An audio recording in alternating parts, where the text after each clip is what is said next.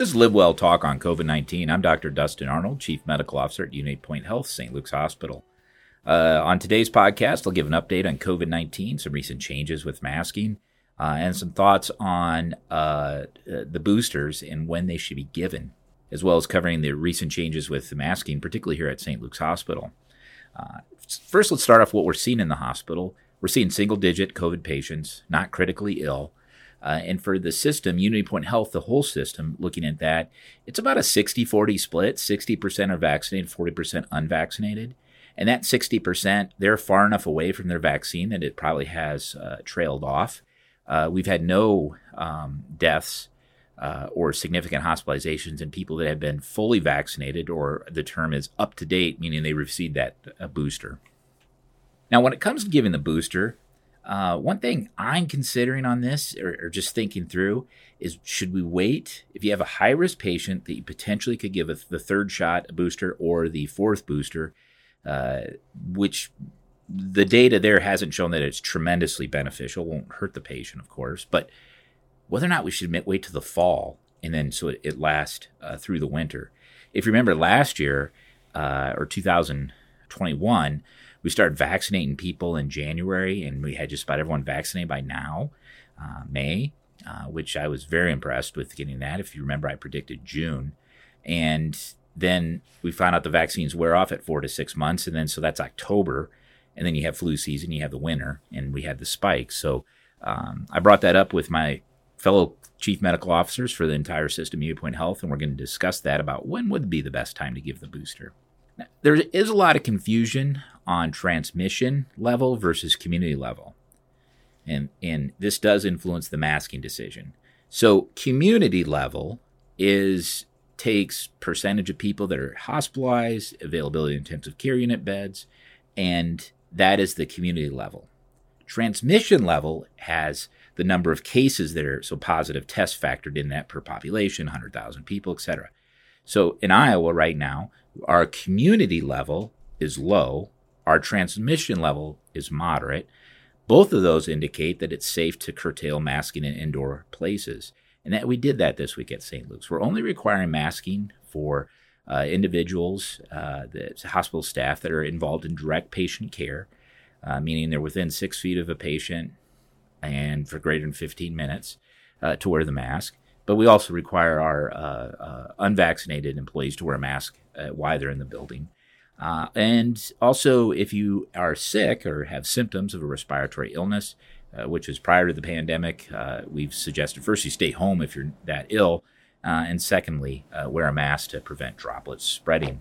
Just because we're not requiring masks doesn't mean that if you feel more comfortable and you feel safe with wearing a mask, then wear one. There's no shame in that. There's no problem doing that. And if that's what you feel that will make you feel comfortable and feel that that's what you need to feel safe in public and in crowded areas, that's perfectly acceptable and perfectly reasonable.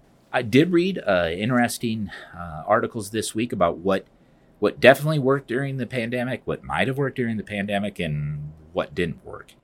And the three things I took away that were solidly didn't work, and they're each not related, but believable that they didn't work. One is temperature screening. That did not influence detecting people that were ill.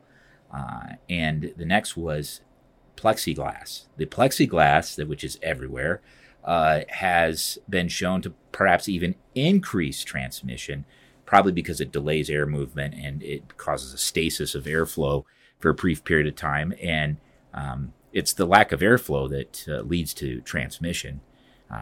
And I found that to be interesting. I've talked to no physicians that have given the Paxlovid. It's very difficult to find. Here at St. Luke's, we did become a pharmacy that could carry it last week.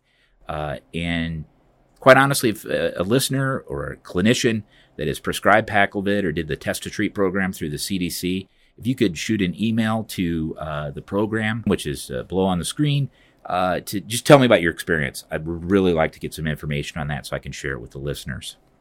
Monoclonal antibody treatment has changed. We are no longer using the Sotrovimab, and we have the next one, whose name escapes me right now, but it certainly ends with MAB. But due to the resistance or the ineffectiveness against the variant BA.2. It does appear that BA.2 is behaving like a normal coronavirus in the fact that it's getting weaker. It may transmit more, but it's causing less severe illness. We still have the option of using remdesivir if the monoclonal antibody is not available, and we have done that, but that's a 3-day treatment, daily for 3 days. It's by vein or intravenously, and the logistics of that are certainly significantly more than just a one-time dose. Wastewater, I got the report prior to doing this podcast. It remains down, which is keeping me cautiously optimistic.